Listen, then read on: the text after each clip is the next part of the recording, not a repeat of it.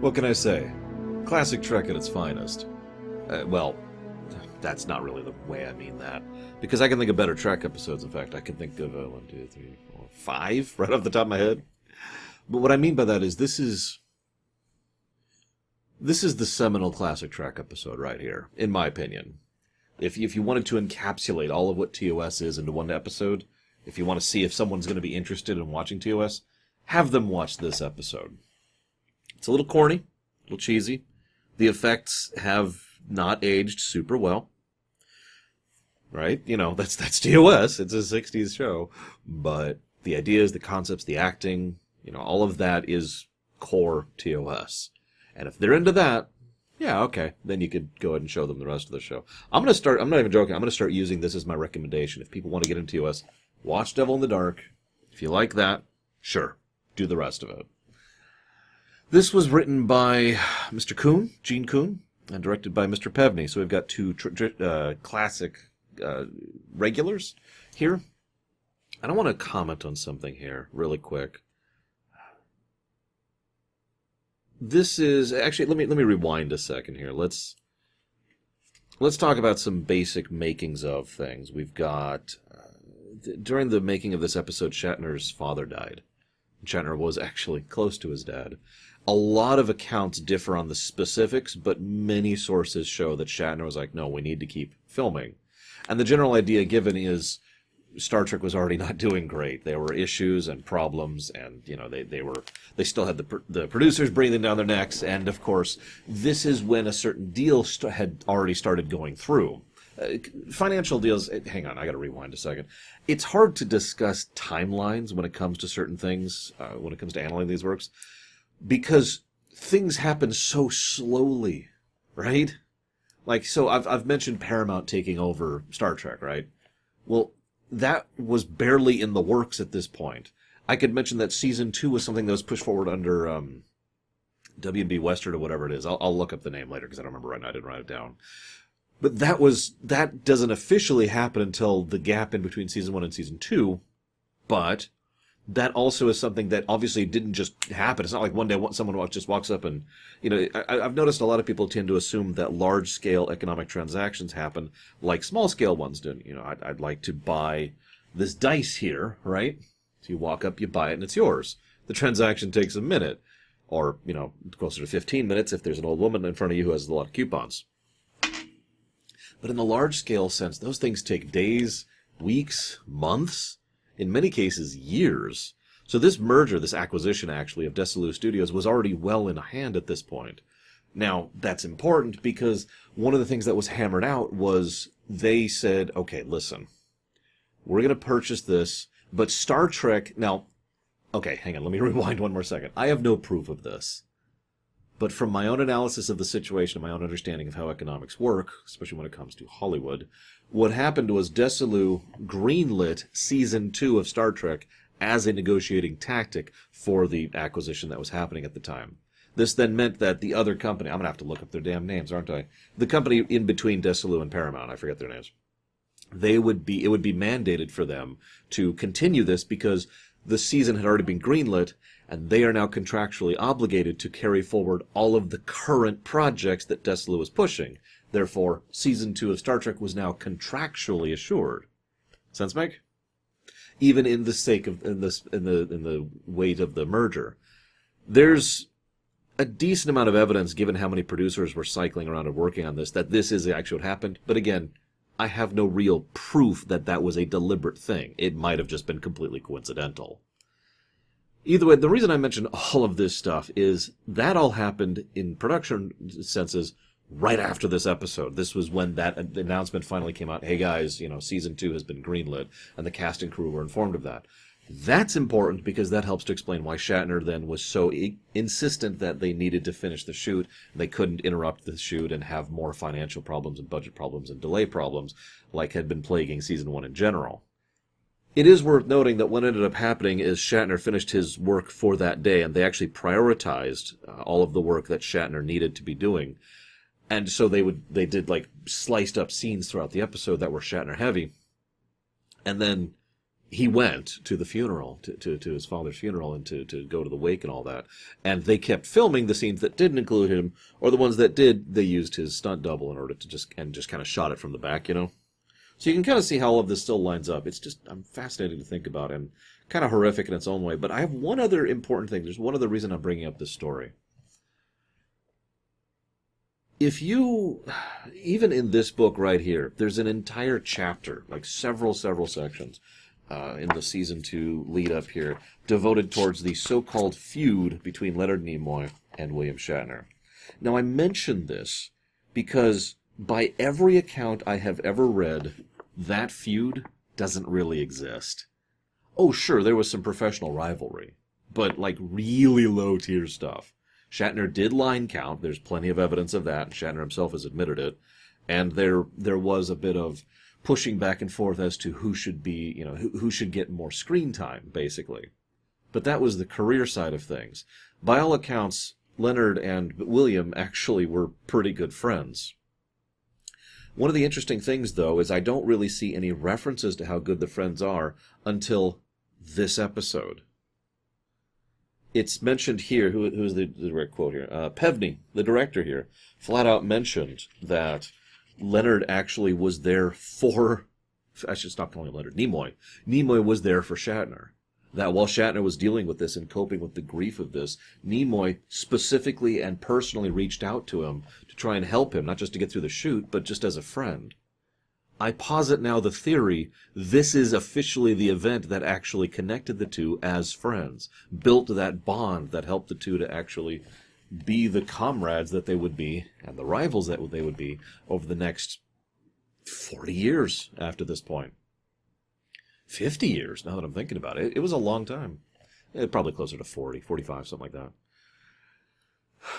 All of that is, of course, theory crafting, based on what evidence I do have. And I'm curious, as ever, what you think. And I'm sure there's one person. In like 3 weeks, I'm going to get one person. Actually, that's not true, and here's my source. And I'm going to feel like an idiot. But that's what making videos on YouTube is. You do your work, you put forth the information, you do your due diligence, you put it out, and then people tell you you're wrong. Some of them are right, because we all make mistakes and we screw up, and I do try to correct those whenever I can. And then some people are just trying to be dicks. I'm not saying you guys are. It's just that's how the internet works. So I look forward to finding out how I'm wrong about this. Another thing I look forward to is just laughing. I've seen multiple accounts of this story. Janus, and I know it's pronounced that way, Prohaska, who was a costume person, he actually made the Horda costume based on a costume he had actually already used for another creature over in the Outer Limits. Now, he touched it up a bit. But he put this together and did this whole presentation. And Gene Kuhn looked at it and was like, what is this nonsense? Then he actually got into it and showed it animated and did this whole little sketch right in front of him that he prepared with the thing, laying an egg and going and eating a chicken and just all this little stuff. And Kuhn was sold on it. In hindsight, I can kind of see why. If nothing else, it presented something distinctly alien, which hadn't really been done on the show before. Everything else had been bipedal, humanoid, with a little bit of makeup or a mask, and that's about as far as they'd gone. I can see why, even despite the fact that the effect has not exactly aged well, you could see the Horda and be like, okay, yeah, I can work with that. And that's exactly what Kuhn did, which leads me to my second segue before we really dig into the episode itself. If you're wondering, by the way, I actually don't have much to say about the episode itself, other than seminal Trek, like I already mentioned. But I want to talk about Gene Kuhn. I've done a lot of digging into Gene Kuhn's contributions to the show and his presence. One of the things William Shatner, in particular, hammers this point on, and did so repeatedly for years, that Kuhn was one of the biggest contributors to Trek, to the very concept of TOS and how it worked. I think I've said this before. In my mind, Kuhn and Fontana were the two people who really had their finger on the pulse of what Trek was at its very core, the very heart of this series and this franchise.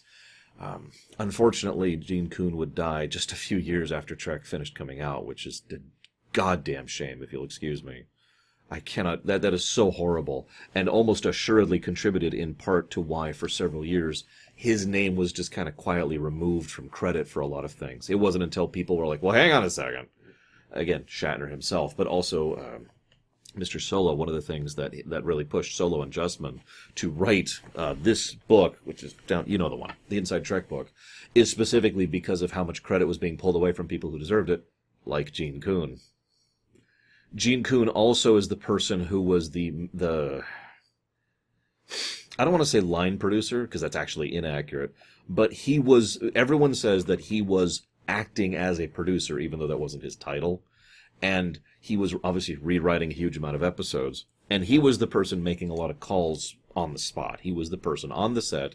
He was the go-to person who was in charge, whereas Roddenberry was more doing executive production stuff, trying to make sure the show in general kept going and having executive oversight, that kind of thing. Again, I'm not trying to dismiss Roddenberry's contributions. That's not the goal. I'm just trying to highlight Coon's contributions. He was the guy in the trenches. Sound familiar? He's also the one who brought us a lot of what is considered some of the best of Trek. Errand of Mercy would be under his thing. Journey to Babel was one of his last contributions, not counting some later things. He also tried to bring more levity into Trek. Piece of the Action was him. Trouble with Tribbles was him. I bring all this up, though, because this episode right here, this very one, which he wrote by himself, this wasn't a rewrite. He just sat down and wrote this episode. I think more than anything, to tie it back to the episode, this proves how well he knew Trek. What is the premise of this episode? There's a monster. Oh no, it's actually an intelligent creature. And we have to understand it and explore with it. And we come to a peaceful resolution, which is mutually beneficial for all of us. And God, isn't that just so Trek? I don't even mean that as a bad thing. I love that. One of my favorite things about STO was how they get that tone so well in so many of their story arcs. I'd love to spoil and gush about several aspects of STO. All I'm going to say is the Iconian War. That's all I'm going to say. If you saw the lore run, you saw me just gush about how that ended, because it was such a Trek way for things to go. Notice the way that this episode is presented and constructed. In science fiction, especially at the time, you saw a monster, and that was all you needed to see. No explanation was needed. No dissertation, no why attached. It's a monster. By its very nature, by the definition of using the word monster, it's just an evil thing or a destructive thing that destroys. The end, right? It's like some of the older approaches to Dungeons and Dragons. You see a goblin, you attack it on sight. Why? Because always chaotic evil. In the monster manual, right? This then proves how this is something that was so latched onto by so many different people. Because the beginning of this episode, almost the first, I actually wrote it down, first 18 minutes or so, the monster, which isn't seen, by the way, is treated like a horror movie monster. 3 times they show the same perspective where it cuts to the guy and he's like, oh my God, no! And then the horde overtakes it and kills it, and we only see just the outer edges of it, and that's it. It is treated exactly like that word in the classical sense. Monster. They find out there's been tons of deaths. The locals are all upset about this. Obviously, we see the silicon orbs. A lot of the stuff is put in place early on, too. The script is very tight. I like it. We also get 2 ticking clocks. One is obviously the fact that this thing is killing people, but the other is the fact that it just took their reactor thing. Side note, I actually have no idea how it knew which specific reactor thing to take. I know they say it's intelligent. I'm intelligent, but I couldn't tell you which piece to remove from a random turbolift in order to disable it, right? I mean, give me a little bit, I might figure it out, but the Horde does a precision strike attack here, which also it doesn't make sense that it takes it rather than destroying it, but let's ignore that for a moment. We have... Even the directing early on is done differently than normal Trek. A lot of quick jumps back and forth between things. Captain, this thing is dangerous. Dun-dun-dun-dun. Eats a person, and then it cuts back. It just jumps all over the place to show that variance in tone. This also is interesting, by the way. They mentioned that this thing is silicon-based, a silicon-based life form. Wow, that's something. I sure hope that the Federation completely forgets that this ever existed by the time Home Soil comes out. A lot of you pointed that out in the comments of Home Soil. I noticed. It's a TNG episode, for those you don't remember. One of the things I find fascinating is a huge amount of the non-canon works have expanded to include the idea that the Horde are, just regular parts of the Federation by, say, the movies. This is supported by quite a few things, ignoring the fact that the Horta actually show up in an Akutogram over on DS9. My personal favorite thing, and I don't remember if I commented on this in Star Trek IV, is that one was supposed to show up in the Federation Council chambers of Star Trek IV. In other words, that there was a Horta representative, which makes perfect sense. They're sentient, sapient, intelligent beings. There's nothing preventing that. If you look up, if you just do a random Google image search, I was looking up something about the Horta and I noticed this. There's actually the USS No Kill Eye, which is the first Horta crewed ship. It looks kind of cool. Anyways, it's just fascinating because the Horta never actually come back. I'm just going to spoil that. Other than a couple of references, they're never really come back in the future, which is a damn shame because I think this is a cool species that they could do a lot of cool things with. We could even theorize, does this thing have anything to do with the Silicon Avatar? Like, obviously, they're not directly connected. Just food for thought. Anyways, so, there's this huge build-up. There's the life support crisis. Oh, yeah, that's another thing they do a good job of. Even before we found out about the pump and the ticking time bomb that has currently been set up, we find out that this is a crisis regardless. We need this Purgium. We need it because this is the thing that a lot of systems are run on or with, and they need it to function. Its life support is specifically mentioned, by the way. This, again, helps to... Once again, we've successfully challenged the crew by giving them a dilemma rather than an enemy of the week or something that they need to survive. Now, I know that sounds strange, given what I just mentioned about the monster episode, but really, the dilemma here is getting the mind working, not getting out. If they wanted to evacuate, they could have done that the moment the Enterprise showed up. It's even mentioned as an option at one point, and in fact, everyone except for a few miners are evacuated once things get critical. So that's not the threat. Just interesting to consider. So then, at 18 minutes and 30 seconds, we finally see the thing. And, okay, yeah, it looks a little silly, I'll be honest. But it's still a fascinating concept. Can I do a quick sidebar here, if you don't mind? Stuff like this is why whenever, like I'm ever getting there, whenever I start making my own television, whenever I start making my own shows and movies and books and games and all the other stuff I want to make, I'm going to lean heavily more on the animation side of things. Live action has its place, and there's plenty of awesome stuff in live action, but I would rather have a CGI show kind of like Clone Wars or Rebels, you know, a stylized approach, which allows me to show something like the Horta, rather than having a guy in a suit kind of shuffling around on the ground like we have in this episode. I know. Special practical effects and effects have gotten better over the last 50 years, but still, just food for that. I was thinking about that today anyways for unrelated reasons. So Spock theorizes, then it's a crime against science to actually hurt this thing. We should try to capture it instead. This is a good time to point out that the only reason Spock and Kirk are alive are because they shot it with more powerful phasers, which are never brought up again ever, by the way. In other things, they just turn up the setting on the phaser, which would also carry over to TNG. But here they actually have another phaser, which is stronger. No judgment, just pointing it out. So they shoot the thing, it rushes off.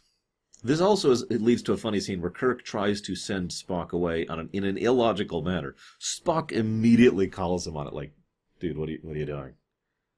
Well, okay, look, I don't want you to die, Spock. If I die, sure. If you die, sure. But we can't both die. And Spock's like, listen, the odds of us both dying are really low. Oh, okay, I'm convinced then. Let's head off. And then they head off together. I remind you that earlier, if they hadn't shot the Horta with their more powerful weapons, they would have both died together. I think Spock just didn't want to leave his bud. I don't blame him. I wouldn't either. In fact, the scene actually is more amusing if you think about it from that angle. No, Captain, I will not leave your side. I will never leave you, Senpai. Anyway, so this leads to the thought that they're being watched. I hate to nitpick this episode even more, but how does he know that? He never gives information on how he knows that. I'd actually have a theory. You remember how he had that good peripheral vision, and that's shown up a few episodes? Space Seed is a good example of that. Maybe he just literally saw it out of the corner of his eye and was like, so... Also, I'll never forget that line, Captain, we are being watched, because it was used for some time as kind of a joke. You know, back before the term meme was really being used, it was effectively a Star Trek meme. You know, you'd see, Captain, we're being watched, as we're watching Star Trek. You get the idea. This also then leads to probably one of the better scenes in the episode. The Horta approaches Kirk. Kirk He's actually got a phaser gun, so forgive me. I'm just going to use my usual prop here. Raises the phaser pistol at it, and it backs off. Kirk doesn't fire. He considers that. Then he lowers the weapon. Creature comes forward. And then it looks like I'm screwing up my green screen effect. Yeah, I am a little bit. Let me scooch forward here a little bit. There we go. So then he raises the weapon again, right? And the creature backs off again. This is brilliant.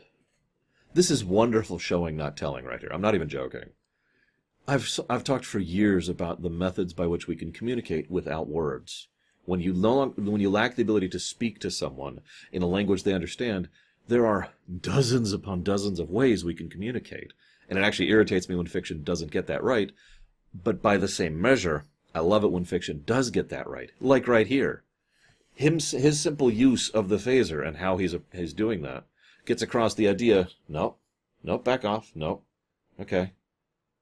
Well, I haven't shot you, and you haven't approached me, so we've got a standoff. Okay, well, I'm going to go ahead and sit. I'm going to keep the phaser kind of up, but not overtly threatening. Communicating. Then he actually talks to Spock, who insists, you must kill it immediately. Which makes perfect sense, doesn't it? Because, logically speaking, this is a deadly dangerous situation in which the risks outweigh the benefits. You have to shoot. And yet I have to point out that tactically that would be very stupid. Why? Because even though the shot hurt the thing, it's not going to kill it, probably, before it reaches you. If Kirk was to open fire, he would probably kill it and die in the attempt.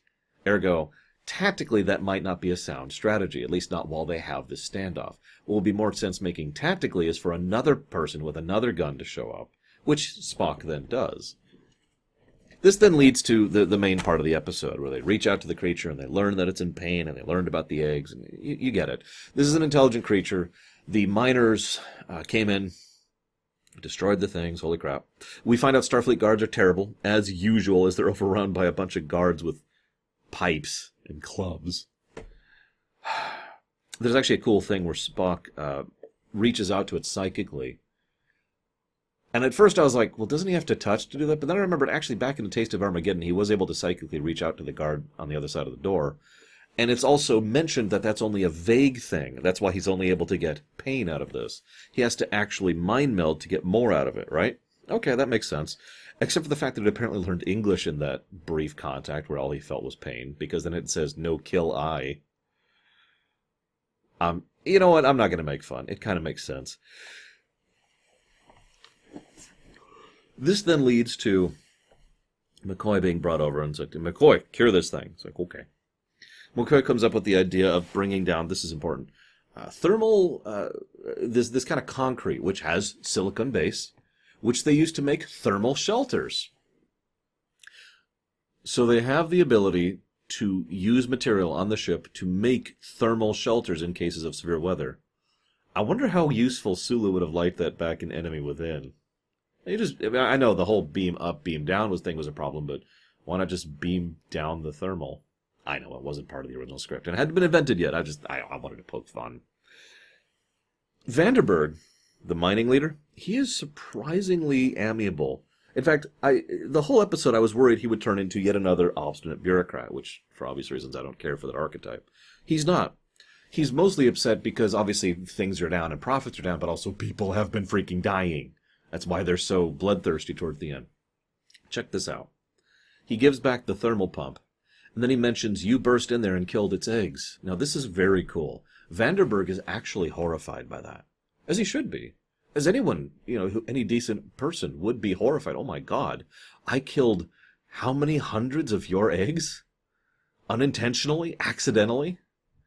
We had no way of knowing.